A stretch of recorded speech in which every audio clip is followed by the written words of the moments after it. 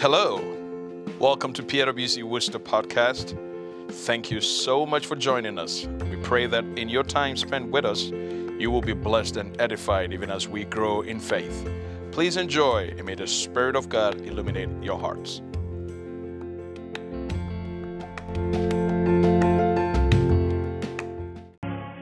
Being equipped with the gospel of our salvation to possess nations. That's the topic or the theme of this 2022 Internal Missions Week. So we are talking about our salvation. Reason why I'm singing this song. Knowing that our salvation was won for us. It's a package that has been won for us. We did nothing to attain the salvation that we have. John chapter 1 verse 12 says, "Yet to all who believed in his name or who received him, he gave the right to become children of God." We did nothing to attain this salvation.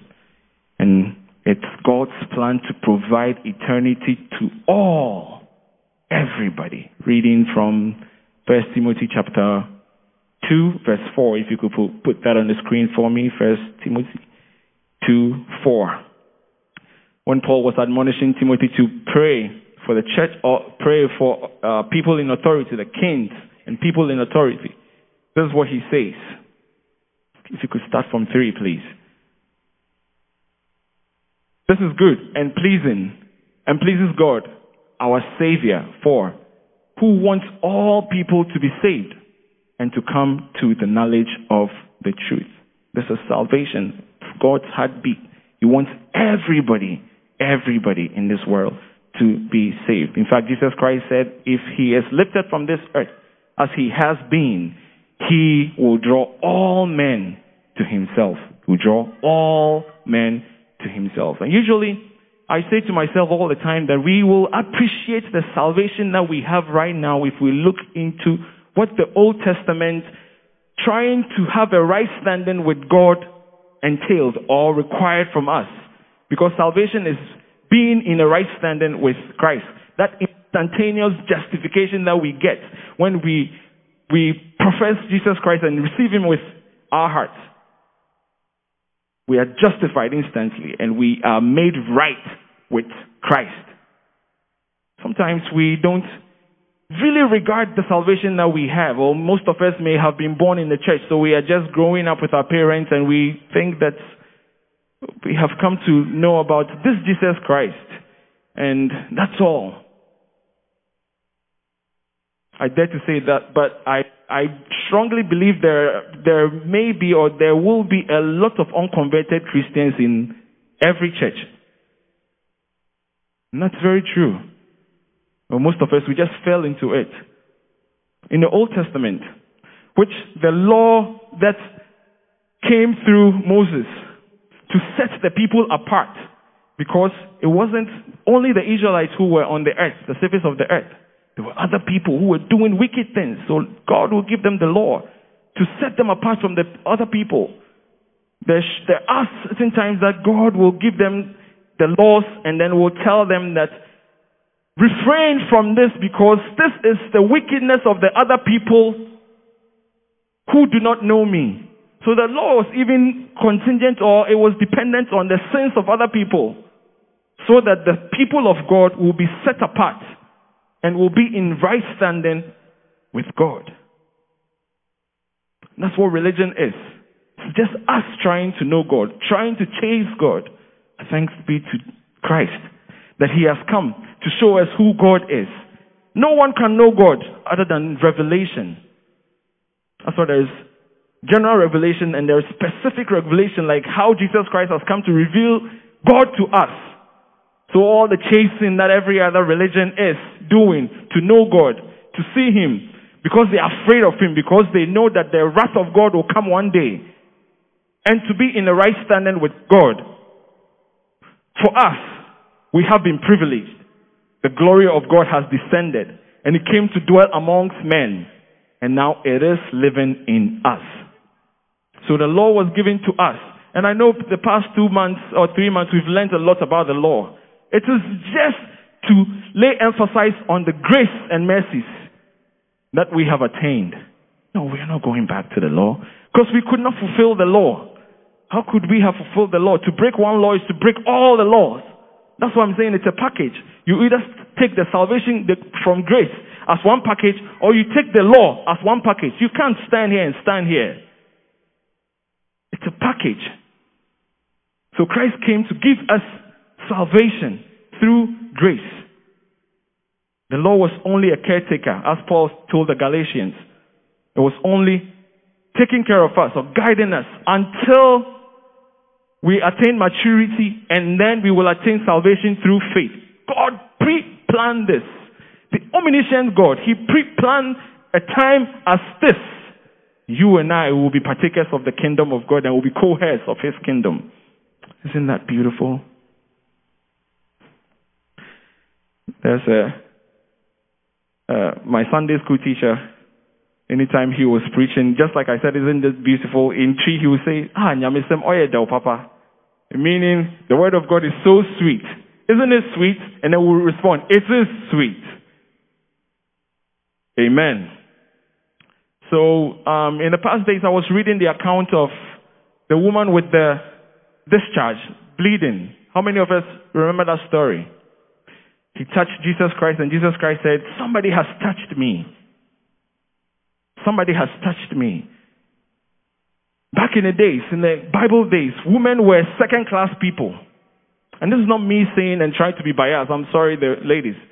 But that is how it was. That's one. Secondly, if you are bleeding or you have a discharge, you can never be in right standing with God.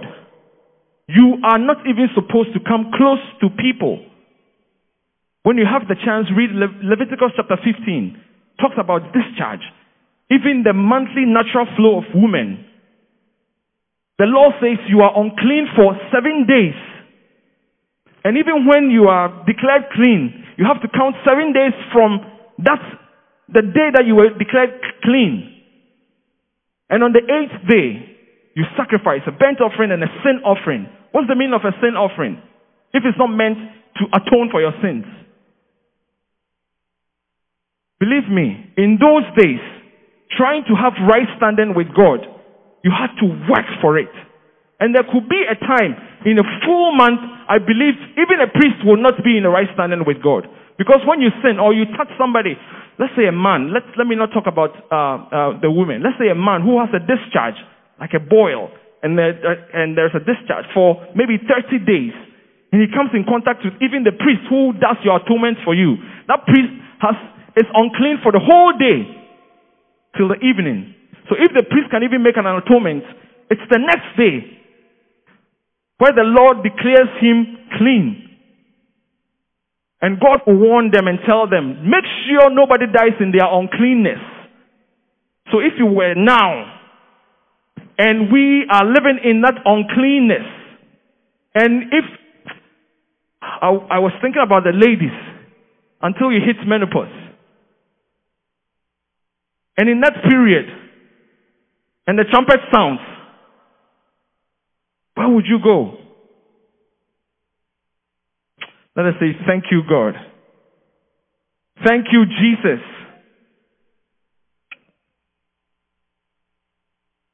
Amen. So that's the salvation that we are talking about. So when the Bible talks about freedom, Christ has given us liberation. This is what we are talking about. Because you break all the laws. And that's the package. Which one will you choose? Would you stand with Christ, or you want to stand in the law? And you can't do both. So when we are talking about our deliverance and salvation, this is our salvation. And it comes to our calling. We have been called to live righteously. Because the righteousness has been attained for us, we have been called to live that righteous life. A sinner cannot live a righteous life. That's a mismatch. How can a sinner live righteously? No. How can a common person live the king's life? Take, for instance, Elder Sam and I are very close friends, but he is the king of Worcester. And I'm his closest friend. I can only live as close as who his friend is supposed to be, but I can't live the life that he lives because he's royalty. That's why he can live like a king, or he can live the king's life. So you can see the differentiation when we go maybe to an event and his protection is great and I'm just at the back because he is my friend. They don't guard me like they guard him. They don't protect him like they protect him. We can never stay in sin and live the righteous life. We only have to be righteous to live righteously. That's what Bible calls the good works. So if you are in sin and you don't have the righteousness of God, you produce dead works. Nothing you do pleases God. Cornelius wouldn't have been visited by Peter because he was a good man, but it didn't please God. In our depraved nature, our righteousness is like filthy rags. You can't be a sinner and live righteously. So Christ imputed this righteousness in us. That is our calling, and called us to live righteously. Let me read the Vision 2023 that Apostle was talking about. I don't know if any of us is familiar with that. Vision 2023 says, we intend to equip the church to transform every sphere of society with values and principles of the kingdom of God, guided by our overall goal and strategic objectives. It is expected that the implementation of this vision strategy will have positive impact on both the church itself and the society within the next 5 years and beyond. We seek to contribute to a God-fearing society with hardworking and committed citizens, a society where there is the display of Christ-like behavior. How can we do that if we are not righteous? So we are talking about our calling right now. And the demonstration of a high level of integrity. A society with a considerable reduction of social injustice, corruption, crime rates, and other social vices. A society where members are law-abiding citizens and there is a reasonable reduction of wayward and deviant characters. What do we see right now? Righteousness is supposed to possess the mount of Esau. Listen to the news. A week and 2 weeks ago, Buffalo and Texas. What's going on? Friday, pastor was talking about it. And there are righteous people living in the land. We are supposed to live that righteous land and be the salt of the earth. This is our calling. And the vision is only elaborating living righteously. And this is not to Ghana alone. This is not to America alone. To the entire world, every Christian everywhere. We have been called or selected to live the righteous life. And yes, no sinner can live the righteous life. So this is who we are. So when we come and our worship seems righteously here in this room, when we go out there, our lives should also portray who we follow or who we are right now. Children of the kingdom of God. He who has given us his nature, and his nature is righteousness. That's our calling. And then from our calling we go to our mandate. We've talked about our salvation, our calling, and then our mandate. Our mandate is the Great Commission. But to effectively embark on this mission, we ought to have certain boxes checked. In-house. It's internal missions week. So we work on ourselves first.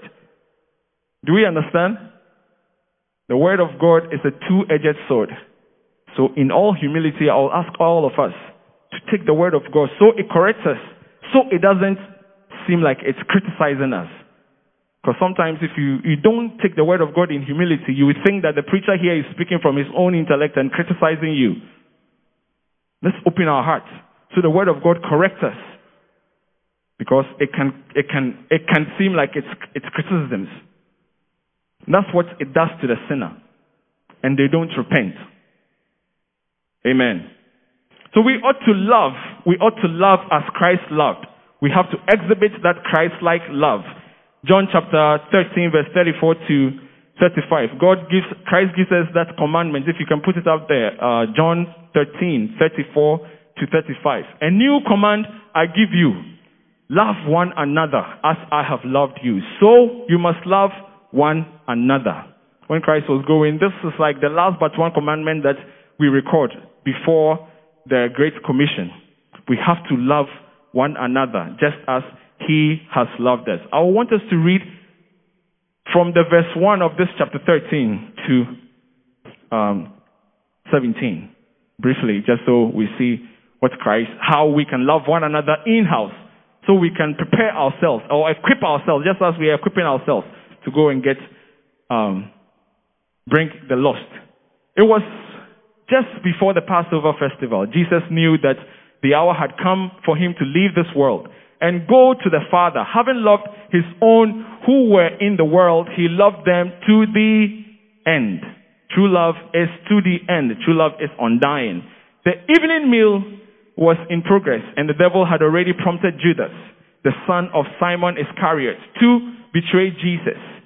Jesus knew that the Father had put all things under his power, and that he had come from God and was returning to God. So he got up the meal, took off his outer clothing, and wrapped a towel around his waist. After that, he poured water into a basin and began to wash his disciples' feet, drying them with the towel that was wrapped around him. He came to Simon Peter, who said to him, "Lord, are you going to wash my feet, me a fisherman?" That's when I added it there. Jesus replied, "You do not realize now what I am doing, but later you will understand." "No," said Peter, "you shall never wash my feet." Jesus answered, "Unless I wash your feet, you have no part with me." "Then, Lord," Simon replied, "not just my feet, but my hands, my head as well." Now he wants to bath.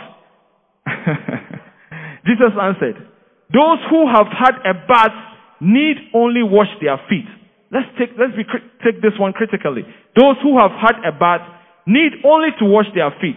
Their whole body is clean, and you are clean, though not every one of you. For he knew who was going to betray him, and that was why he said not everyone is clean. When he had finished washing their feet, he put on his clothes and returned to his place. "Do you understand what I have done for you?" he asked them. "You call me teacher and Lord, and rightly so, for that is what I am. Now that I, your Lord and teacher, have washed your feet, you also should wash one another's feet. I have set you an example that you should do as I have done for you. Very truly I tell you, no servant is greater than his master, nor is a messenger greater than the one who sent him." 17. Now that you know these things, you will be blessed if you do them. What is Jesus trying to say? He always takes the symbols into spirituality. So it wasn't exactly washing of feet was he talking about. Jesus was talking about forgiveness. Forgiveness. That is how to love. Forgiveness.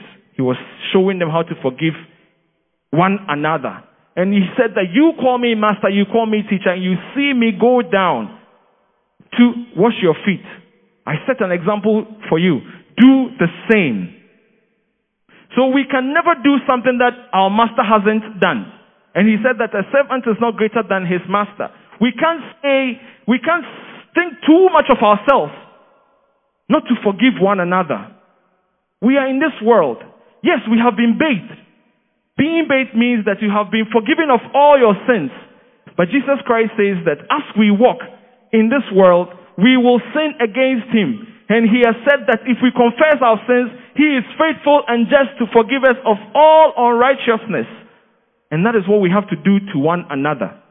We have to forgive one another. If he is forgiving us of all our sins, we ought to forgive one another.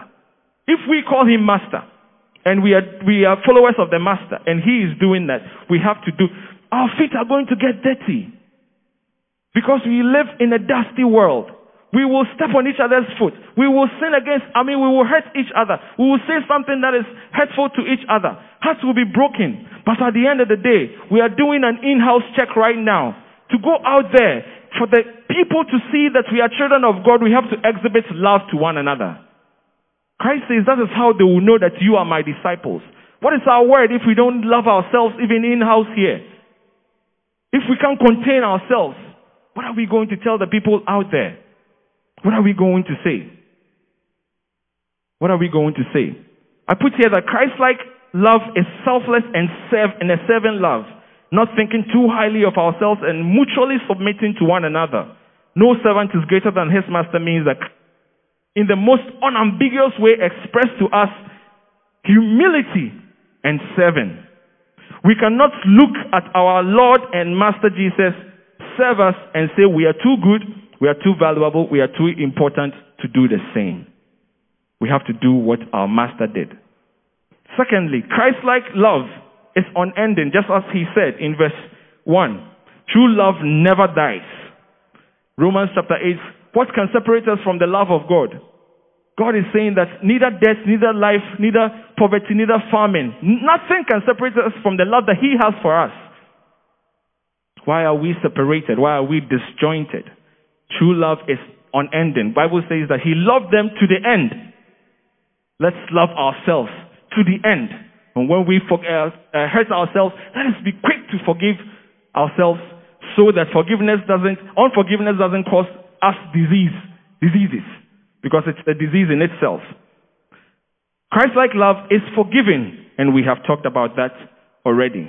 So, other things that I put here is bearing each other's burden. What can we do? Galatians 6:1-2 says we have to bear each other's burden. Those who are strong, help those who are weak. Secondly, my fifth point here, let us strive to stay united, because a divided church has no message for the divided world. Our reconciliation with God and one another is so important to God. Therefore, it is incumbent on us to live in unity, breaking all cultural barriers. We have come to Christ. Our culture is Christ. This is the church, the body of Christ. The body of Christ is not divided into cultures, nationalities, races, and colors. A lot of churches that fall down. This is one of their weaknesses. Let us break all cultural barriers and stay united. So when we go out there, we have a message to unite or reconcile the world to God. Our mission and message has no meaning if we live in disunity, denying the power of the cross, because the cross came to brought us together. Let us make every effort to maintain the unity of the Spirit and in the bond of peace for the sake of our common witness and mission. Let us resist the temptation to split the body of Christ and strive to restore unity however possible. Finally, I want us to read Proverbs chapter 21, verse 28. Proverbs 21:28. It says, a false witness will perish, but a careful listener will testify successfully. A false witness will perish, but a careful listener will testify successfully. Yesterday, how many of us were there? And we heard Apostle define what a successful witnessing is. He said a successful witnessing is taking the initiative to witness to somebody. Don't think of, I didn't win him, so... No, just take the initiative. And that's a successful witnessing. A false witness will perish, but a careful listener will testify successfully. No one comes to Christianity or Christ without listening or hearing. You hear the word, and then the Holy Spirit convicts you. That is how everybody comes to Christ. So, since we cannot give what we do not have, we must ensure that we hold on to what is real. And what is this real thing that we are talking about? The basic need for the church to evangelize. And it is to know Christ. This basic is to know Christ and have a relationship with Him so we can properly introduce Him to others. Because if we don't have any relationship with Christ, if we don't know Him, if we only come to church as a ritual, how will we know Christ to introduce Him to another person? We ought to have a relationship with Jesus Christ. Because if we do not know Him, and cause the world to think that we do know Him, that is false witnessing. And false witness will perish. That is why I said before that our attitude and worship over here shouldn't be different from how we are in the world. Matthew chapter 7, verse 21 to 23 talks about how people in the end time, people say, oh Lord, Lord, we prayed in your name, we prophesied in your name, we preached in your name. And God will say, go thee behind me, you workers of iniquity. This is people who may have been in a church, because if they are saying, Lord, Lord, it means they know God. But God is saying that, go ye behind me, you workers of iniquity. Let us not be in a rush to perform for God. We are in a rush to want to preach to God. We are in a rush to want to be called to sing to God. We are in a rush to want to be called to leadership positions. But we don't want to live for Him. No, that's false witnessing. God says that is false witness, and false witnesses will what? Perish. And that's what Matthew 7:21 to 23 is saying. Go ye behind me, go ye behind me, you workers of iniquity. But these people were workers of the church. They were doing work in the church. They were praying, prophesying. They were praying, Lord, Lord.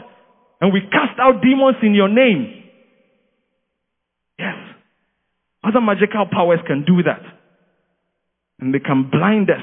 And we wouldn't even want to fellowship with the people of God. We will stay in our comfort zones and think that we are receiving power from God. But it wouldn't be. God says, you cast them. They are workers of iniquity. May it not be said about that of us. Bearing false witness, Jesus called that iniquity, and let us not be in a rush to perform for Him. However, we have to want to live for Him. Let us pray that God will give us that compassion. Finally, I have concluded. Compassion to win souls for Him. That is what's needful. Let us have that compassion, just as He did for the city of Nineveh. And when we have people come here, let us take our time to all disciple them, because that's the end goal. Because if we don't disciple them and they go out and they get lost, it's so hard to bring them in again. The story of Jonah speaks a lot to teach us Christians right now. Why am I saying that? In some years after Jonah had gone to tell them, when the last time when we learned, we said that he spoke only 8 words, and the whole city repented. And when they repented, because there were no discipleship, in about 100 years later, Assyria, which is the nation and its capital Nineveh, they went to conquer Samaria, Israel, the northern part of Israel. Wow, these people had listened to the word of God and they had repented. What people said, they had repented, but nobody discipled them. So, when the nation Israel went into captivity, they took all of them, their wives, their kids, all of them, the kings, killed their soldiers. It was a nation that had heard the word of God. Children of God, this is what God has put on my heart to say to the church today. Let us have compassion to win souls, because that is the will of God. The purpose of God is that none shall perish. And He is employing you and I to reconcile the world to Him. And I know that you will do that to glorify His holy name. May God bless us today. Amen.